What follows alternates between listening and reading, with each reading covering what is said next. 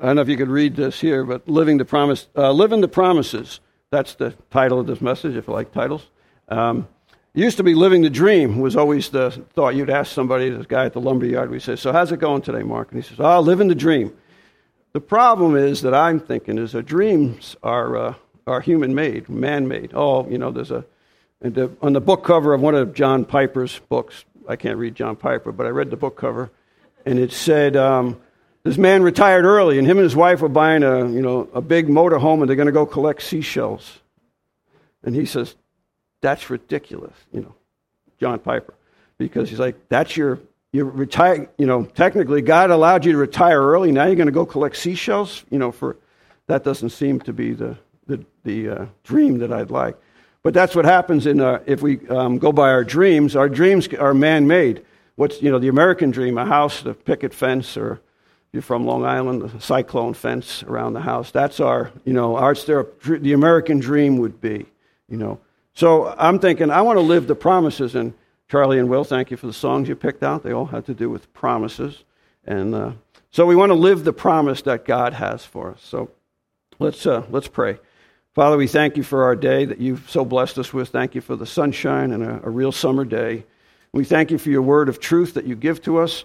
And we pray today, Father, that you'll teach us through your word how to live the promises, Father, to take you at your word, Father, believe who you are and who you say you are, and that we can apply those promises to our life, share them with the people that we have an opportunity to share them with, and live a life that truly honors and glorifies your holy name. It's in your name that we pray. Amen. So turn to 2 Timothy 3:16. We were at a Bible study one time down the street, and one of the questions was, don't we believe that this book is just a book of good stories? That was his question. And then he didn't get an answer right away. And then the other question was, isn't that what Pastor believes? Well, I want to clarify that. This is not a book of good stories. We'll read it from 2 Timothy 3:16. All, and I think every translation, I believe, starts with all. All Scripture is given by inspiration of God, is profitable for doctrine, for reproof, for correction, for instructions in righteousness, that the man of God may be complete and thoroughly equipped for every good work. So we believe that this is the holy, inerrant, infallible Word of God. It is the truth from the index to the concordance and everything in believe. It's not a book of good stories. It's a book of truth. So if it's a book of truth, then the promises that are in there, we can live by those promises and live a life that will honor and glorify God. So let's turn to Matthew 8:23 through 27.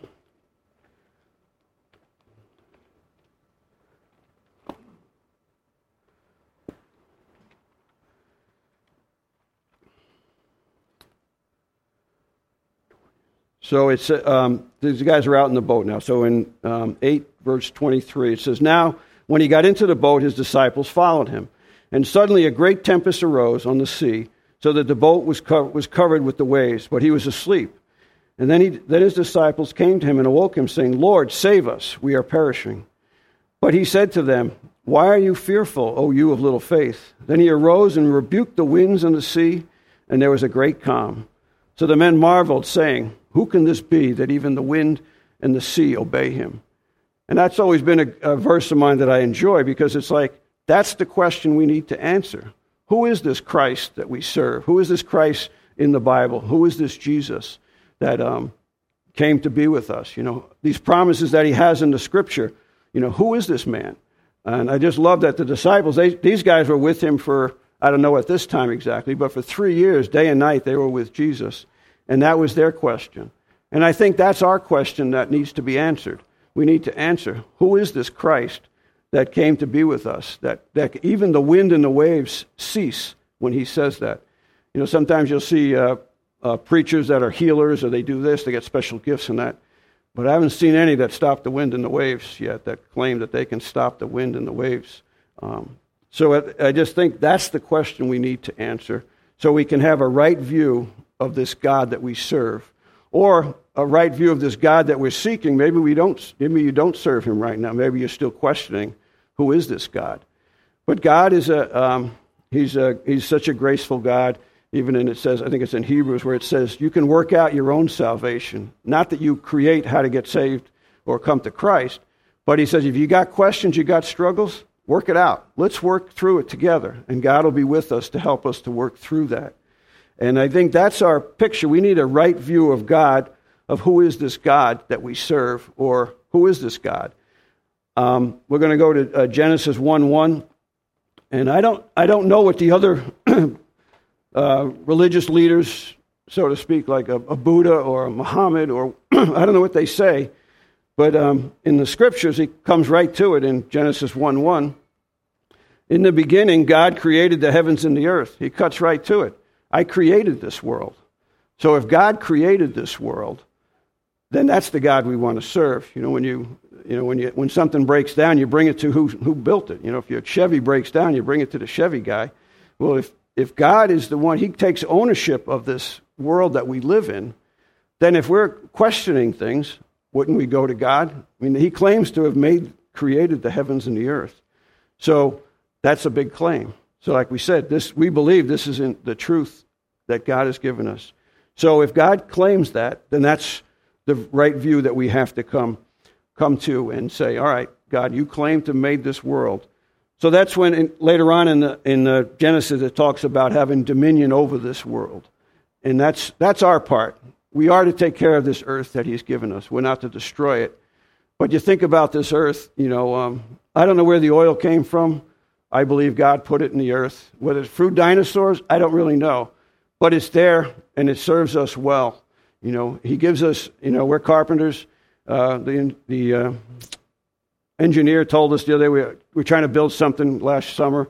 And I said, well, what can we use? What's a 2x4 hold up? And he says, a 2x4 can support 1,200 pounds. So a $3.29 2x4 that weighs about 3 pounds can support 1,200 pounds. Who made the trees? God made the trees. And I was thinking, that's just amazing, There's certain things called man-made. I call them man-made 2x. They're made out of plastic. They can't even stand up on their own, God makes a 2x4. It can support 1,200 pounds. We try to make one. You put it on the saw, and it just sloops down. It has no tensile strength at all. And so I just amazed at this world when you look around and, we watched a movie last night and they think in the island of, is it Fiji? Is that how you say it? That's a beautiful little place they got there, God wasn't fooling around when he made that island, So when you think about the things of this world, so if God created this, and we haven't even, seen a glimpse of everything, but when you see just pictures of different places in the world, so God created that, it's like, that's amazing. So I was like, I want to know more about this God, that if he claims that, I said, okay, you got my attention, God, I want to know more about this, about you. And then turn to down in Genesis 1, verse 27.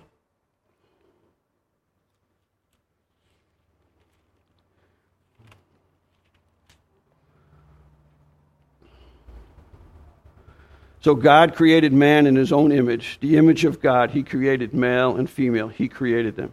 God claims that he created us in his image. I think when we get in trouble in the world, when someone would question God's goodness or if God is who he is, why did he allow this happen? Now, I can't answer those questions. I'm not God. But it's almost as if we create God in our image. And that's when we question. It's like, if I was God, I would never allow that girl from Iowa that was kidnapped. I don't know why that happened, why these things happen. But God allows these things, but he created us in his image, not the other way around. And I think that's when we get in trouble, and the world gets in trouble, and we were all in the world for a while there. Hopefully, we're not there anymore.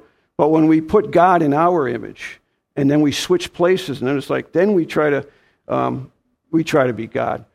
The one thing I do know about God, I can't answer the tragedies of this world that go on and then happen. But God is the God of the big picture. He's always got the big picture in mind.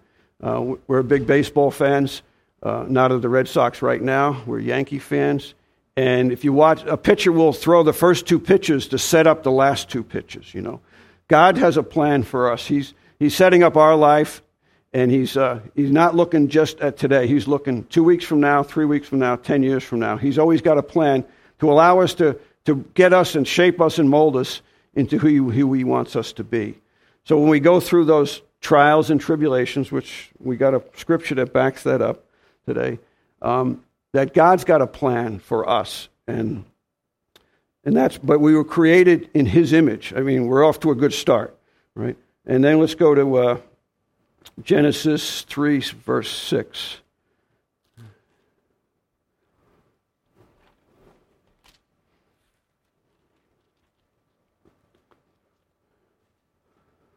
that right?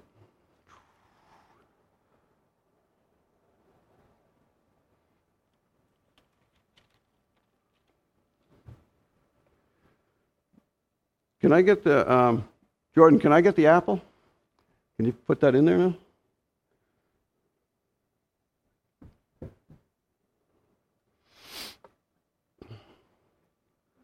There, I got the apple. Okay, all right, I'm going to read from it. All right, so Genesis 3, verse 6, and I'll read a little further. So when the woman saw that the tree was good for food, that it was pleasant to the eyes, and a tree desirable to make one wise, she took of its fruit and ate. She also gave to her husband with her, and he ate. Then the eyes of both men were opened, and they knew that they were naked, and they sewed fig leaves together and covered themselves. Anyway, so then we'll slip down to, so she ate the fruit, the apple. There it is. That, if they could do DNA off of our little phones, it would be Uncle Adam's DNA would be on there, because that's the picture. Now, it did say on the radio on Friday that the apple is worth $1 trillion, the first business in America ever to be worth $1 trillion. So how many millions of apples are out there for us to understand that that's where the sin came into the world? Uncle Adam. And Uncle Adam, he was a man's man, because down in verse, skip down, I'll be in verse 12, Adam being a man's man, he says, then the man said, the woman who you gave to me, with me, she put the apple in my lunchbox and I ate it. Because that's Adam. He was like, yeah, that wasn't my fault. I didn't do that. It was her fault. You know, he jumped right to it. And but, you know, that's our Uncle Adam and Aunt Eve. Sin entered the world. So part of why did sin enter the world is, I think about it, is God the Father and God the Son are in heaven. This is before he created the world and he created us. And Jesus said to him, Dad, you know, I'm so proud of you. I just want people to know you. I want to create people that they can all know you and love you. But we're going to give them choice, God, because I want them to choose to love you. I always talk about the kids coming out of the nursery at the end of the service. When they love their mom and dad, they come running, they put their arms around. They choose to love their parents, and that is just so neat to see. So that's what God says. I want to give you choice. I'm not going to demand that you love me. I'm going to give you choice. So when he gave us choice, sin entered the world, but Jesus was so proud of his dad. And then when he said that, I could just see, God the Father would weep, because he knows, well, I can't look at sin, son, you'll have to go pay that debt for them. But Jesus was saying, I'm going. I know. Yeah, that's the translation according to Bob. There's no charge for that. All right, so God created the world. He created us in his image. He gave us choice. And the picture of choice, meaning he gave us, you can choose God or you can reject him. And Dr. Stanley will say that we could either, despise God and hate God, or we can politely ignore him. And I think that's where the world is. I think that's where I was. I didn't know I needed God until God, he comes around and all of a sudden you're going through something, or you hear a word, and God continues to draw everybody to himself. He says that. No one comes to the Father unless he draws them. So I believe God is drawing everybody to himself, but he's a gracious God. He will never force it on us. He wants you to choose to come to him. So through his word, through Genesis, through Revelation, God wants us to give us a right view of this God. So we serve a gracious God who wants to give us the abundant life in Christ Jesus. He says that I've come to give you life, and I come more abundantly. And that's why I want to go by the promises that God gives. It was not, what's that abundant life look like? Mark's not here today, but we always joke about is, the two best days in a man's life are the day he buys a boat and the day he sells that boat. Because you don't realize the boat owns you, how much work it is, how much time you have to put into it, how much effort there is to it. So sometimes we think that the world and the things of the world are what we want. When Tripp was here, I told him that it was busy at work. All the second home people are in town. And I says, how about you? And he says, well, no, because the house they own in Jay is their seventh home. They own 7 houses. I was like, wow, they probably don't even know where they are, 7 homes. Anyway, so we want to live by the promises of God. So we don't want to live by our man-made dreams, so to speak. In Long Island, when we grew up, we used to call it the life of Riley. The life of Riley. I don't know who Riley was exactly, but it was some picture of this wonderful, setting and everything else. But we want to live by the promises of God, what He has for us. And so we started, He created this world that we live in, and He created us in the image of God. And and you go through Scripture, like I said, it's God's inspired word. But there's certain people that stick out, and certain verses that we have that we can relate to. And mine always, any message always seems to, somewhere along the line, we got to visit Joshua. So Joshua chapter 1, verses 8 and 9.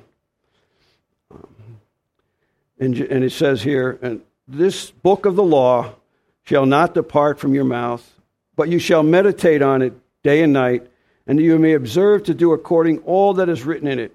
Then you'll make your way prosperous. Then you'll have good success. And then he repeats himself. I don't know why he repeats himself. Have I not commanded you? Be strong and of big courage. Do not be afraid nor be dismayed. The Lord your God is with you wherever you go. I know as when I always talk about is that life is about relationships. And we think about it, after we come to Christ, our relationships seem to change. I'm still working on compassion, though, right? That's what I was told that's one I have to work on. But you think about your relationships, we relate differently to people after we come to Christ, after we understand who we are in Christ Jesus, our relationships change. But life is about relationships, and that's part of what I like is the promise. It's about our relationship to God first, and then how we relate to each and every other person in this world will be based off of that relationship we have with Christ. We'll know the boundaries that God gives us, and we'll respect those boundaries. And why does He give us those boundaries? Because God's got our best interest in mind. He knows what's best for us. And in the second part of that, in verse 9 there, I like what it says, and that's the promise that we're going to claim, is that, for the Lord your God is with you wherever you go. God is with us wherever we go. And in there, in verse 8, when He talks about, for then you'll make your way prosperous, and you'll have good success. And again, that's not more houses and more boats. I mean, He might give you more houses and more boats. But I think our relationships will prosper. All our relationships with our spouses, with our children, with the neighbor next door, with the kids in Awana, anywhere we come across people, our relationships will prosper and have good success because of what God is teaching us through His Word. And He wants us to have those relationships. So the one we want to claim is that, for the Lord your God is with you wherever you go.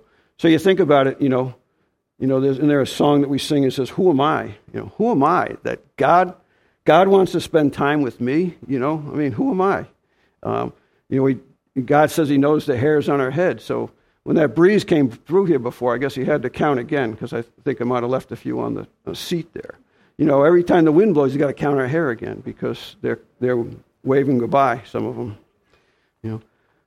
Let's turn to Joshua. Stay in Joshua. The other person that I always like to relate to is Caleb. Caleb was Joshua and Caleb were the spies that when they went out to check out the promised land, God said, I'm giving you the promised land. If God has given us something, won't you take claim to it? Well, Caleb and Joshua took claim to it, and the other 10 says, no way, we're not taking it. It's like, there's a trap, God. There's more to it.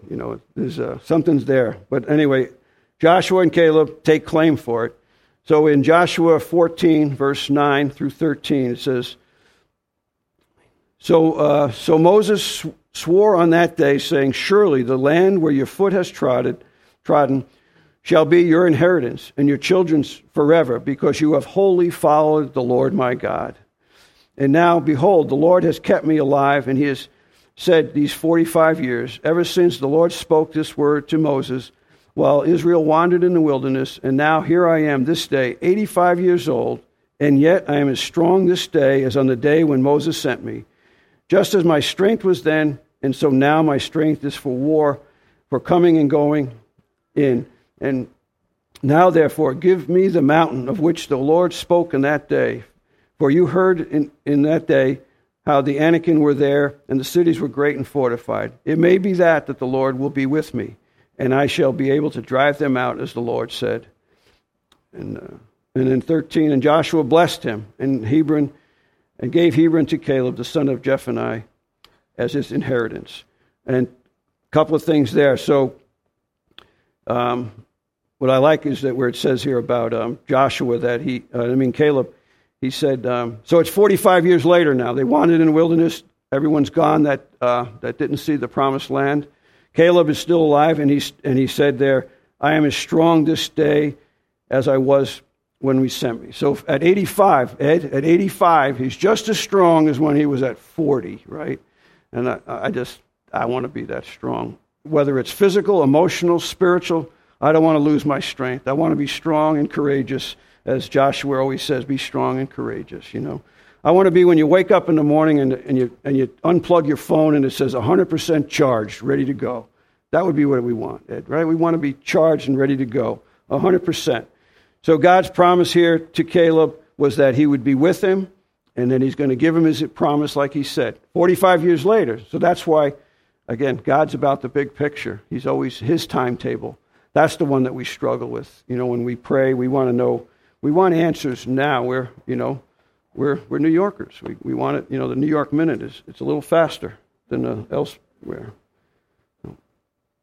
So Joshua, God blessed Caleb with strength in the land because he wholly followed the Lord. And I was like, what's that look like? If you were sitting down with God, or you say, I have a little prayer, a journal that I write in. And I used to say, I write, Dear Lord, and then, so now I just start saying, because why do I got to repeat what I'm asking him? He knows that, right? God, I struggle with certain things. Or God, this is going on today. We're going here.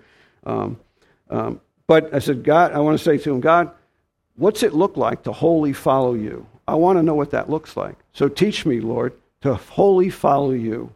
And then he says again, the Lord be with you. The Lord will be with me. That's just the greatest thing. The Lord is with us. I picture you're at one of those big football stadiums where they hold like 110,000 fans now, and you're the quarterback, and they're waiting for you to call the cadence, and there's one guy in the stand, and he's got his coat, and he's swinging his coat, and it's Jesus, and he's saying, that's my boy down there. That's what I picture. It's like, that's the God we serve, who wants the best for me and the best for each one of us. God's got our best interest in mind, and he says, I'm with you always. So the picture that God is with us always through our trials and our tribulations, through ups and downs. Can we answer every question, every tragedy that goes on? No. But God says, I'm with you. So the Lord be with me. So let's turn to Matthew 28:18.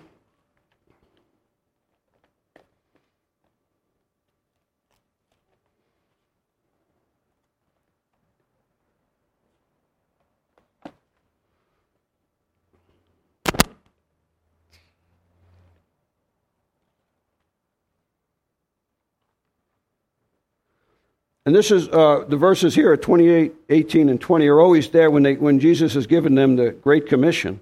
I always like the second part.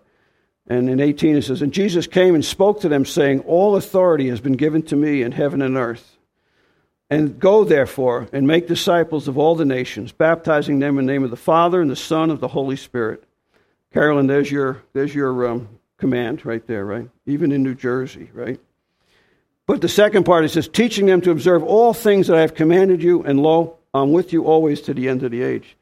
To think that the God that he created this world, he created this, the heavens and the earth, what does that look like? He says, but I'm with you. I'm with you. You know, and we watch Blue Bloods a lot, and it says in there, I got your back. That's the phrase, right? I got your back.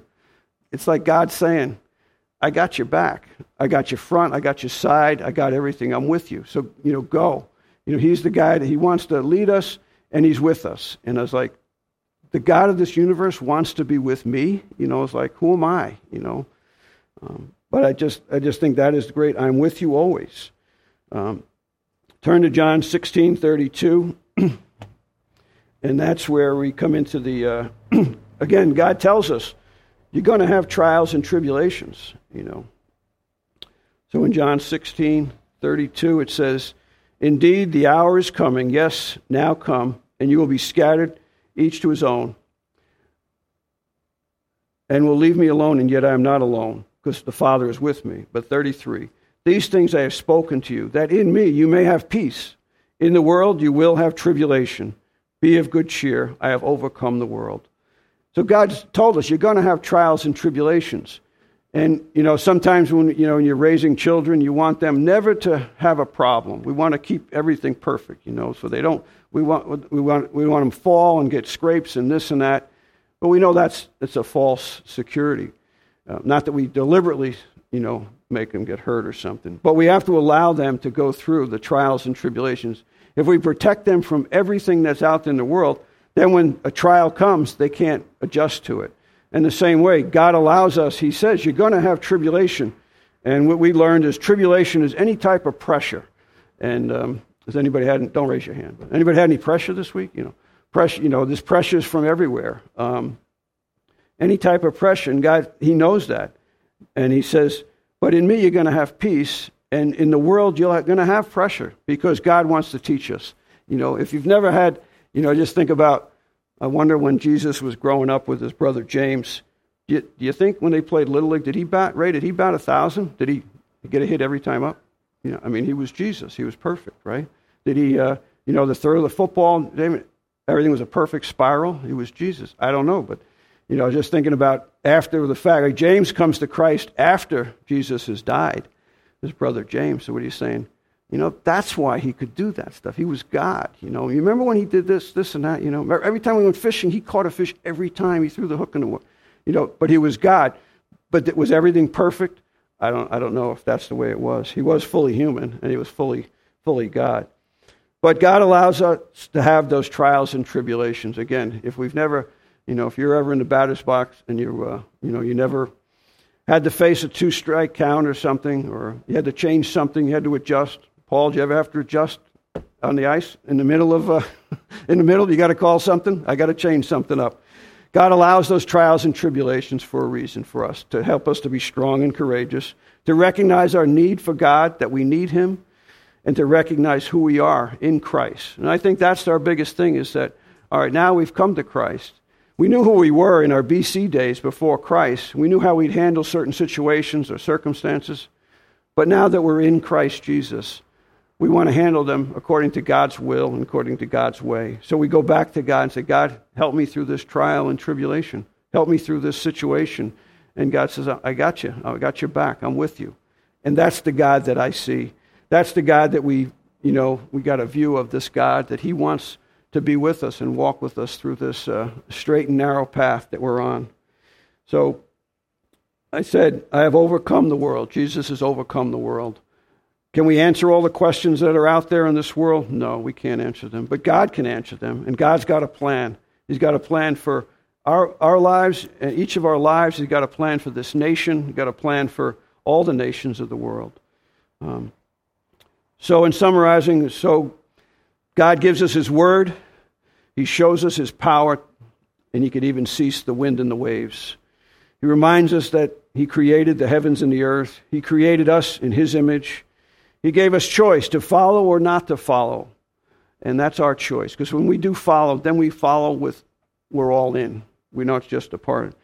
He tells us to meditate on his word, to wholly follow him, and that he has overcome this world. And then the promise that says, I am with you always to the end of the age. And so God is with us, and he wants the best for your life and the best for my life. And he knows what that is. So as we go through the trials and tribulations, as we walk through the times in this world, we just remember these promises that he has for us. And we live by those promises that God says, I'm with you always to the end of the age. Let's pray. Father, we thank you again that you're our God. We thank you for your holy, inerrant, infallible word that you gave. Not only you give us your word, Father, you said, here, I'll give each of you a copy. I'll put a copy on your phone. I'll put a copy on your computer at home. I'll put a copy wherever you are so that you have my word in written form so that you can read it and I'll help you understand it. So thank you, Father, for this privilege. Thank you for your love and your devotion to your people. And thank you that you have our best interest in mind, Father. That's why you came, to die on the cross, to pay our sin debt. And we thank you for that privilege, Father. So teach us today and how to walk that straight and narrow path that you have set for us, knowing that you're with us always to the end of the age. And it's in your name that we pray. Amen.